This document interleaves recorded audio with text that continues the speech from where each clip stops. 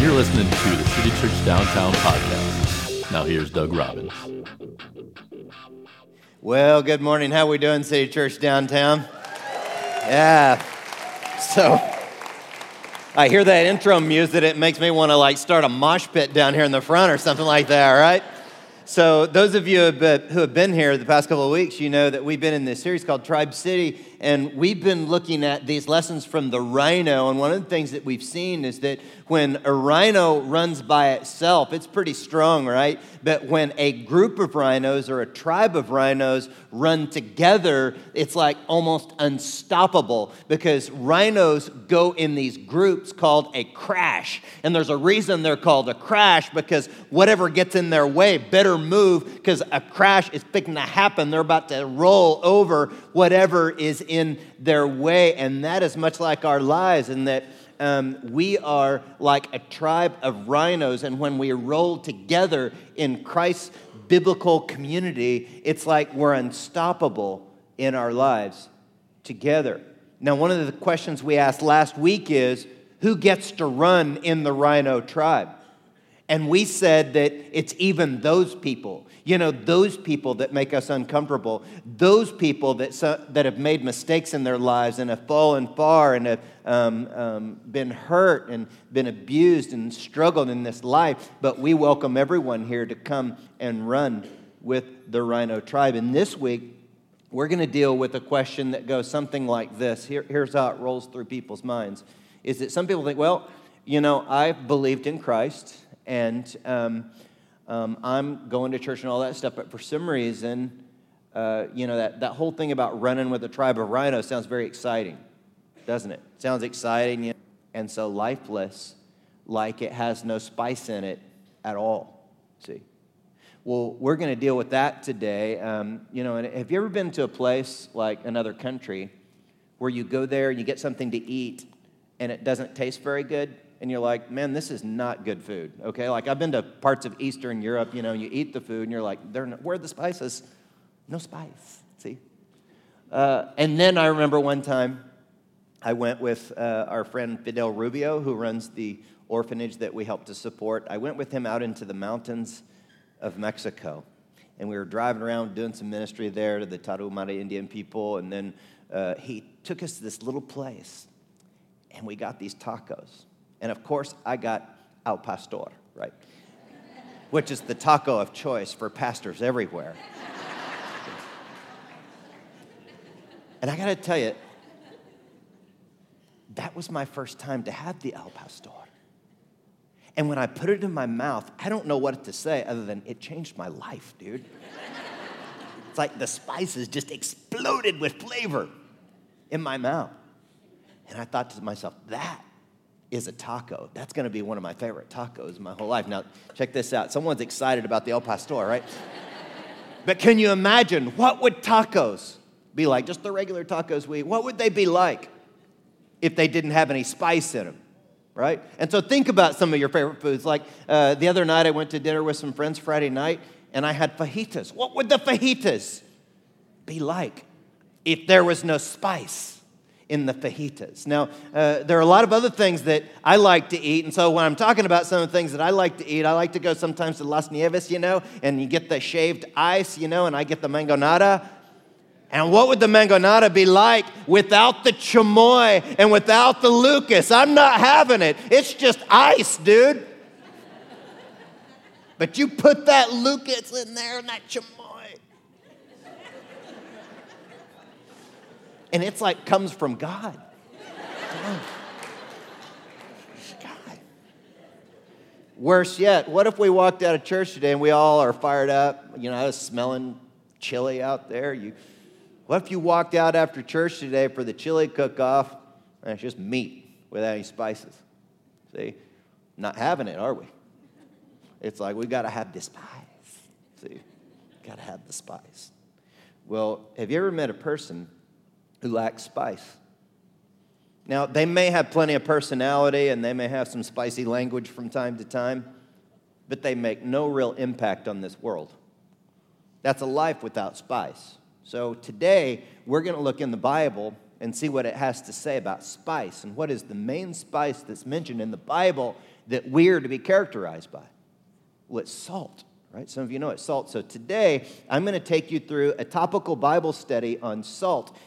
Salt was so important to Jesus that he mentioned it in 3 out of the 4 Gospels. And so it must be significant for you and I today. So let's start with Dr. Luke, and he explains the high price of being a spicy tribe. Look at Luke chapter 14, verse 34 and 35. He says, salt is good, but if it loses its saltiness, how can it be made salty again? It is fit neither for the soil nor for the manure pile. It's thrown out. See, salt without spice is worthless. And so one simple idea I want to submit to you today, and this would be our big idea for the day, and it's just this, is that spicy tribes who pay a high price to make peace will have a powerful impact. If you are willing to pay a high price to make peace, you'll have a powerful impact. Now, we just read from Luke 14 about salt, right? That we're supposed to be salt, and if we not have salt in our lives, if we don't have this spice in our lives, we're not really useful for anything but to be thrown out. Now, one of the things I want to teach you today is not just some Bible verses, but it's how to interpret, how to look at the Bible. And if you want the nuances to different passages that are in the Bible, you don't just look at the verse, but you look at the context in which it is written, see? And so most every passage has other context verses. Have you ever met someone that they'll just lift individual verses out of the Bible and they can say whatever they want to say, can't they? But we don't do that. We don't just lift particular verses out. We want to understand them in their context. And so what are the contextual verses for Luke 14:34 about salt? Well, it's Luke 14:25. Look at it with me. As it says, a large crowd was following Jesus, and he turned around and he said to them, if you want to be my disciple, you must, by comparison, hate everyone else, your father and mother, wife and children, brothers and sisters, yes, even your own life. Otherwise, you cannot be my disciple. If you do not carry your own cross and follow me, you cannot be my disciple. But don't begin until you count the cost. For who would begin construction of a building without first calculating the cost to see if there's enough money to finish it? See, Jesus is pretty hardcore on this, and he challenges you and I to a high level of commitment, and he compares it. He doesn't say hate your family. That's not what he's saying, but he's saying in comparison to your commitment and love to me, it's like you hate everyone else. And I want to show you a little chart that I call the challenge chart, and it speaks to the culture we want to have here at our church. See, we don't want you to just be consumers, right? Have you ever met church consumers? They just come and consume and consume and consume and never make a difference in the world. We don't want you to be consumers who have this high invitation to relationship in the tribes, but a low challenge spiritually. We also don't want you to be boring people, right? Boring churchgoers, that's where you have a low invitation into relationship and tribal community, and also a low spiritual challenge given by the leaders of the church. We also don't want you to be stressed out. Some of you have been to churches where you're stressed all the time, because what happens in those churches is the pastor is just yelling at everybody and lambasting everybody and making everybody feel guilty, and they feel like that's what a connection with God is. That's dysfunction. That is not a connection with God, but we don't want you to be stressed out where we give this low invitation to relationship and an overly high spiritual challenge and never come alongside and help you lift the burdens in your life. But what we want is to have a discipling, empowered culture here at our church where we give you a high invitation into relationship, in tribal community, in groups and classes and the like, and also a high challenge of commitment. And I think that commitment is captured well in the words of a pastor and author named Francis Chan. He said, if Jesus had a church in Simi Valley, mine would be bigger. People would leave his church to attend mine because I call for an easier commitment. I know better how to cater to people's desires so they stick around. Jesus was never really good at that. He was the one who said, he who loves father or mother son or daughter more than me is not worthy. And you know what? I think that's probably true here in San Antonio and a lot of our churches as well, is that us pastors are overly nice, but Jesus is straight up and he is hardcore, and he says he wants to be the premier number one priority in all of our lives. And so to further understand this, we need to understand some more context, right? So these verses from Luke were being taught to Jewish people. And what would be on Jewish people's minds when they hear about salt and it becoming worthless? Well, they would no doubt think about a story that all of them knew that's in their Old Testament, that they read and meditated on and thought about all the time. And they all would have known the story of Lot, his wife, and Sodom and Gomorrah. And God told Lot and his family, you get out of Sodom because I'm about to torch that place. And when that was going down, he said, you get out and you don't look back. And what does Lot's wife do? Look at the scripture in Genesis chapter 19, verse 26. It says, but Lot's wife looked back as she was following behind him, and she turned into a pillar of what? Salt. She looked back. She disobeyed, number one, by looking back. But have you ever met someone that comes to relationship with Christ and then keeps looking back at the old life and longing for that lifestyle, right? Looking back, man, it sure was fun back there. Well, first of all, the good old days aren't as good as you remember them to be. But second of all, we don't look back. We look to the future. We get a vision and a passion about what God's going to do in our lives in the future. We're not looking back. We're moving ahead, see, as a tribe of rhinos together. And we know that the future holds even greater levels of commitment to Christ, even greater levels of laying down our lives for the sake of hurting people in our world that need the gospel and that need love and grace and truth in their lives. So, with that in mind, please don't misunderstand what I'm saying right now when I speak of Christ's commitment, because some people would tend to think of Jesus as a taker, not a giver. But I want you to understand that Jesus will never, ever require something of you and I that he won't give us back something that's even better. Jesus is a giver. He's not a taker. And if some of you remember, and maybe if you haven't heard this story before, it's of a rich young guy in the New Testament. He's known as the rich young ruler. I mean, he had everything, man. He had like the Armani suit. He had, if they would have had cars back then, he would have had a pimped out ride, man. I can picture his camel, if he rode a camel, like in the hump, it had like the in-hump stereo system. It had curb feelers. It had bass. It's like bouncing down the road with hydraulics. You can see that camel basin as this rich dude was hauling down the road. But Jesus says to him, hey, dude, you want to be great in the kingdom? You sell that stuff. You sell all your stuff and give it to the poor. And that's all the guy heard. All the guy heard was, Jesus wants me to sell all this stuff. But what he didn't hear was what Jesus was really telling him. You know what Jesus was really telling him? You sell your stuff and I'll give you treasures in heaven. See? Jesus was trying to give him treasures in heaven. But all the guy could hear was, you got to give up some of these earthly trinkets. That's all he heard, and that's what most people hear. They don't understand that Jesus is a giver and not a taker. And his disciples were like, hey, Jesus, we've already done what you asked that guy to do, so what about us? We've already given everything up. And look at what Jesus says to him in Mark 10:29.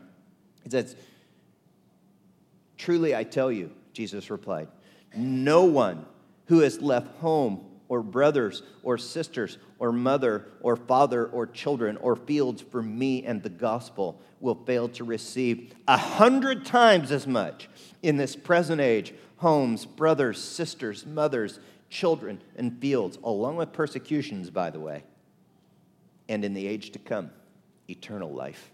See, Jesus is trying to give us something, but it takes a commitment all the way to submit to him in every facet of our lives. Now, another thing that while we're in the book of Mark shows us how spicy tribes make peace. Spicy tribes make peace. Look at Mark 9:49. For everyone will be tested with fire. Salt is good for seasoning. We've already seen this. But if it loses its flavor. How do you make it salty again? You must have the qualities of salt among yourselves and live at, what's that word? Peace. Live at peace with each other. So remember, we're talking about making sure we put verses in context, not just lifting them out, and what other verses around this verse help us to understand the context of what was going on here. We'll look down at verse 38, Mark 9:38. John said to Jesus, "Teacher, we saw someone using your name to cast out demons, but we told him to stop because he wasn't in our group or in our tribe." "Don't stop him," Jesus said. "No one performs a miracle in my name will soon be able to speak evil of me. Anyone who is not against us is for us. If anyone gives you even a cup of water because you belong to the Messiah, I tell you the truth, that person will surely be rewarded." Have you ever met Christians that create unnecessary enemies? They want to be an enemy with everyone. They want to gripe and argue doctrine with anyone and everyone that disagrees with them. And Jesus is saying here, why do we need to make so many enemies? We're going to stick to our distinctive beliefs, no doubt. But let's be at peace with other people. That's how salt makes peace with other people. Now, to get a Jewish understanding of this, what would a typical Jewish person who was hearing this think about when they think about making peace? Well, they would have thought about a custom back in those days, in the Old Testament in particular, called the covenant of salt. Now, the covenant of salt was mentioned during different sacrifices that were made in the Old Testament. But here's another place that the covenant of salt came into play, is that if there were two people that were not getting along and they were fighting with each other, they would come together and create an agreement or a covenant with each other so they could get along.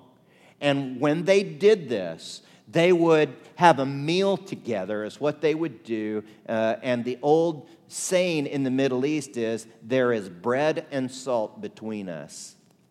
So basically, bread and salt, a meal with salt, represented the healing and making right of a relationship.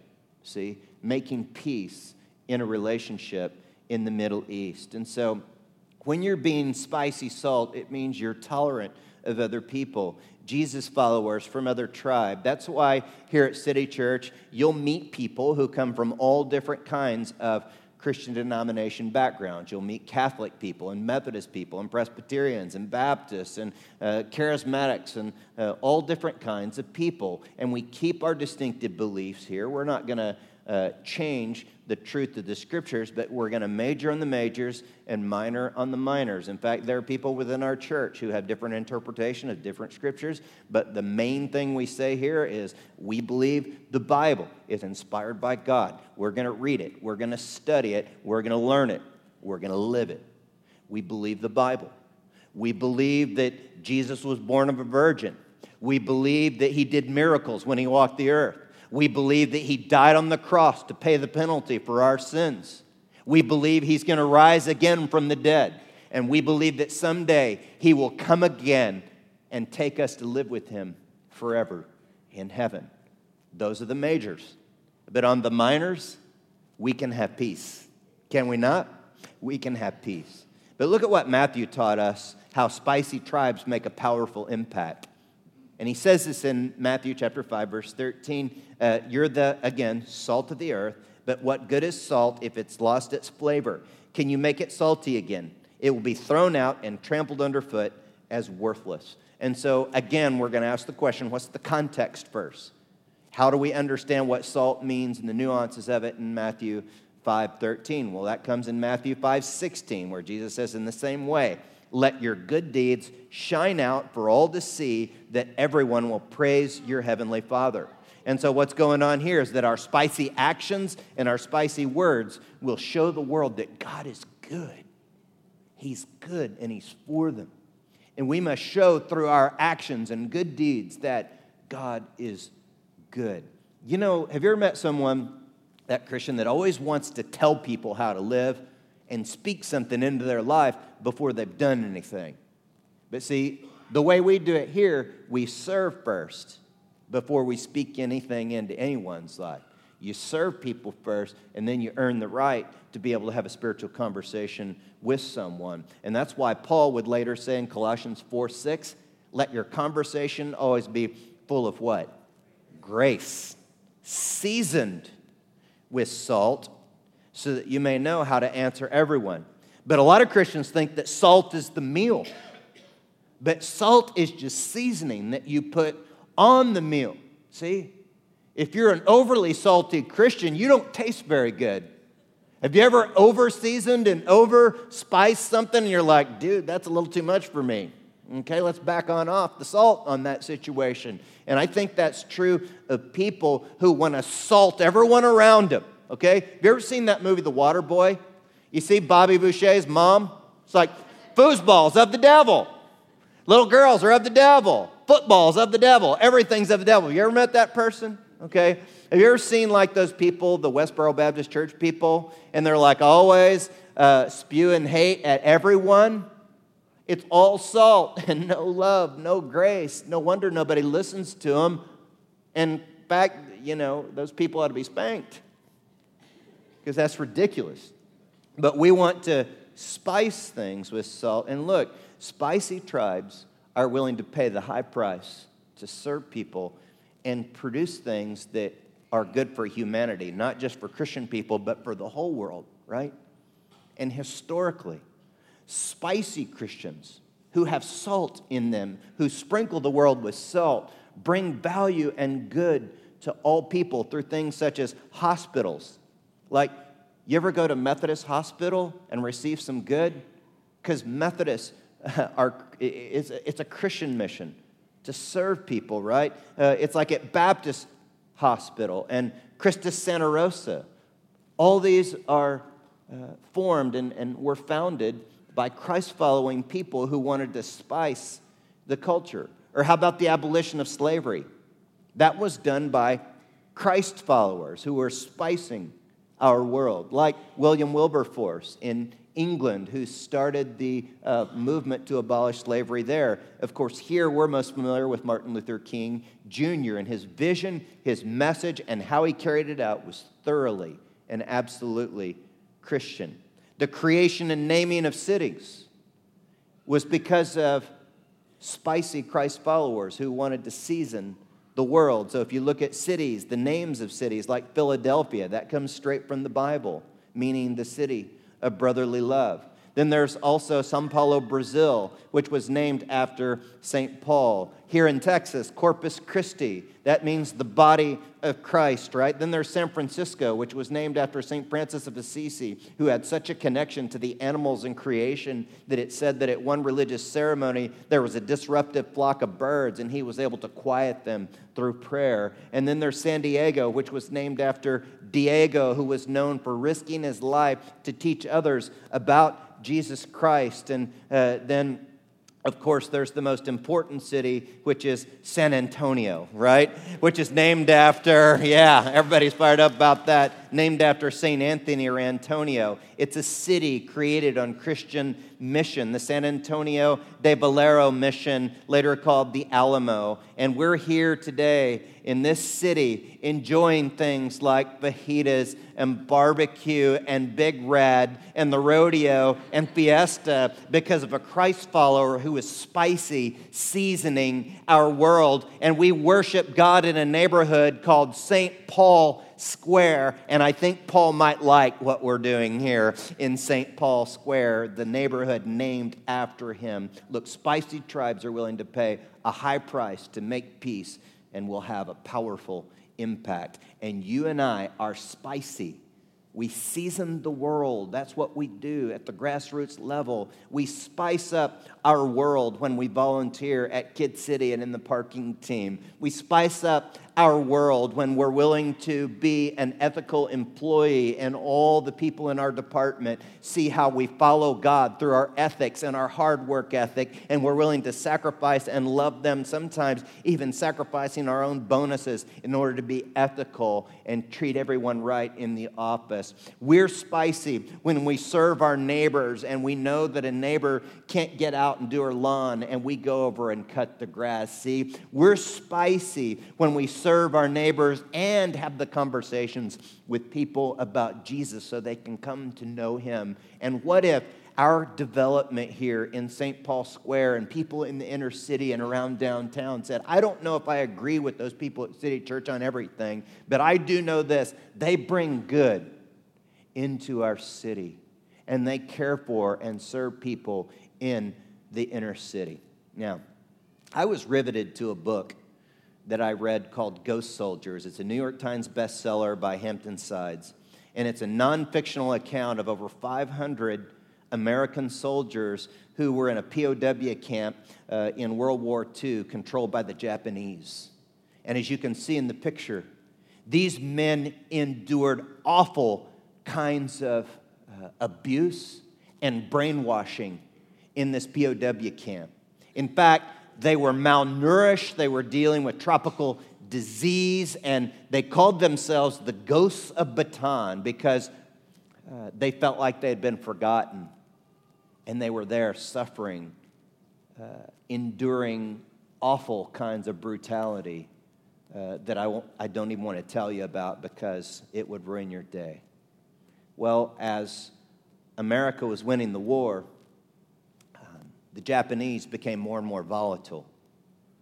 And these prisoners knew that, hey, they're just going to kill us anytime because the Japanese knew that an American invasion was imminent.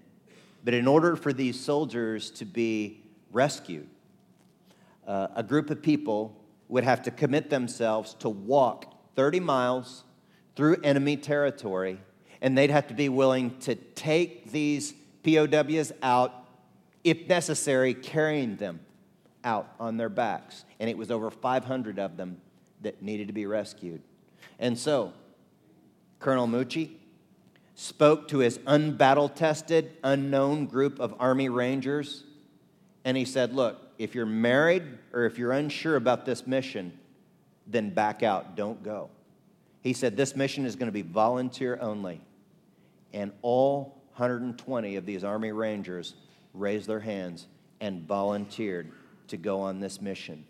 And they walked for the 30 miles, and they got there, and they were successful. They were able to rescue these POWs, the Ghosts of Bataan. They were successful on this mission, and it was the most successful rescue mission in all of World War II. Now, one of the things that's interesting in the book and interesting in this story to me was what happened when these Army Rangers got there to the barracks where these ghost soldiers were housed. They got there and they said, hey, you guys go to the front gate. We're here to set you free. And the prisoners ran from them. They didn't want to be rescued. And they said, guys, don't you understand? They kept trying to convince them, well, what was in the prisoner's mind? They'd been so brainwashed and so abused, they had no hope. The Japanese told them, there's no hope. You're never going to escape from here. And they believed that it was just a trick of the Japanese to lure them outside so they could more easily execute them all. And they wouldn't leave. In fact, the Rangers were getting frustrated. They're like, hey, you're wasting precious time, man. We've got to get out of here if we're all going to live. And finally, they convinced these prisoners to go with them. And what I'll never forget about this story is that as they were walking away, one prisoner was just crying. He was just crying. He's like, I thought we were forgotten. I thought we were forgotten. And one of the Rangers looked him in the eyes with fire in his eyes, and he said, you're not forgotten. And here's what I want to say to you. Some of you feel like you've been forgotten by God, that there's no hope in your life, that you've fallen too far, you've been hurt and abused perhaps, and you've been led to believe that God could never love you, God could never accept you, there's no hope for you, and we're here today to tell you, you are not forgotten. And you can come to love relationship with God. And there's a loving tribe who sacrificed to be here to let you know that you are welcome to come and receive Christ. And you're loved here, and you can and will be set free if you would so choose it. So with that in mind, let's bow for prayer. And as we bow before the Lord, if you've never begun a relationship with Jesus Christ and you would like to know God and you want to have hope, I want you to just talk to him just for a minute and just say to him, look, Jesus, I know I've sinned. And right now, the best I know how, I choose to believe that when you died on the cross, you died to pay the penalty for my sin. And God, I welcome you into my life to set me free spiritually. If you just prayed that and you'd like me to know about it, I want you to just peek up at me real quick. I'm going to look over here to my right. Yeah, right on. Yes, yes, amen. Yeah, I'm looking over here to my left. Anybody just pray that over here to my left over here? Yeah, see someone just raising their hand, yeah. Now I'm looking in the back room best I can. Back there, anybody back there, just pray that right back there. So glad. Yes. You're not forgotten. No, you're not. He sees. Father, I want to thank you for those who just prayed to begin a relationship with you. And I pray you fill them with hope in the Holy Spirit. And for the rest of us who already know you, Jesus, I pray that we would be spicy tribes of people who are willing to pay a high price to bring people to peace with you. And we pray that we would have a powerful impact.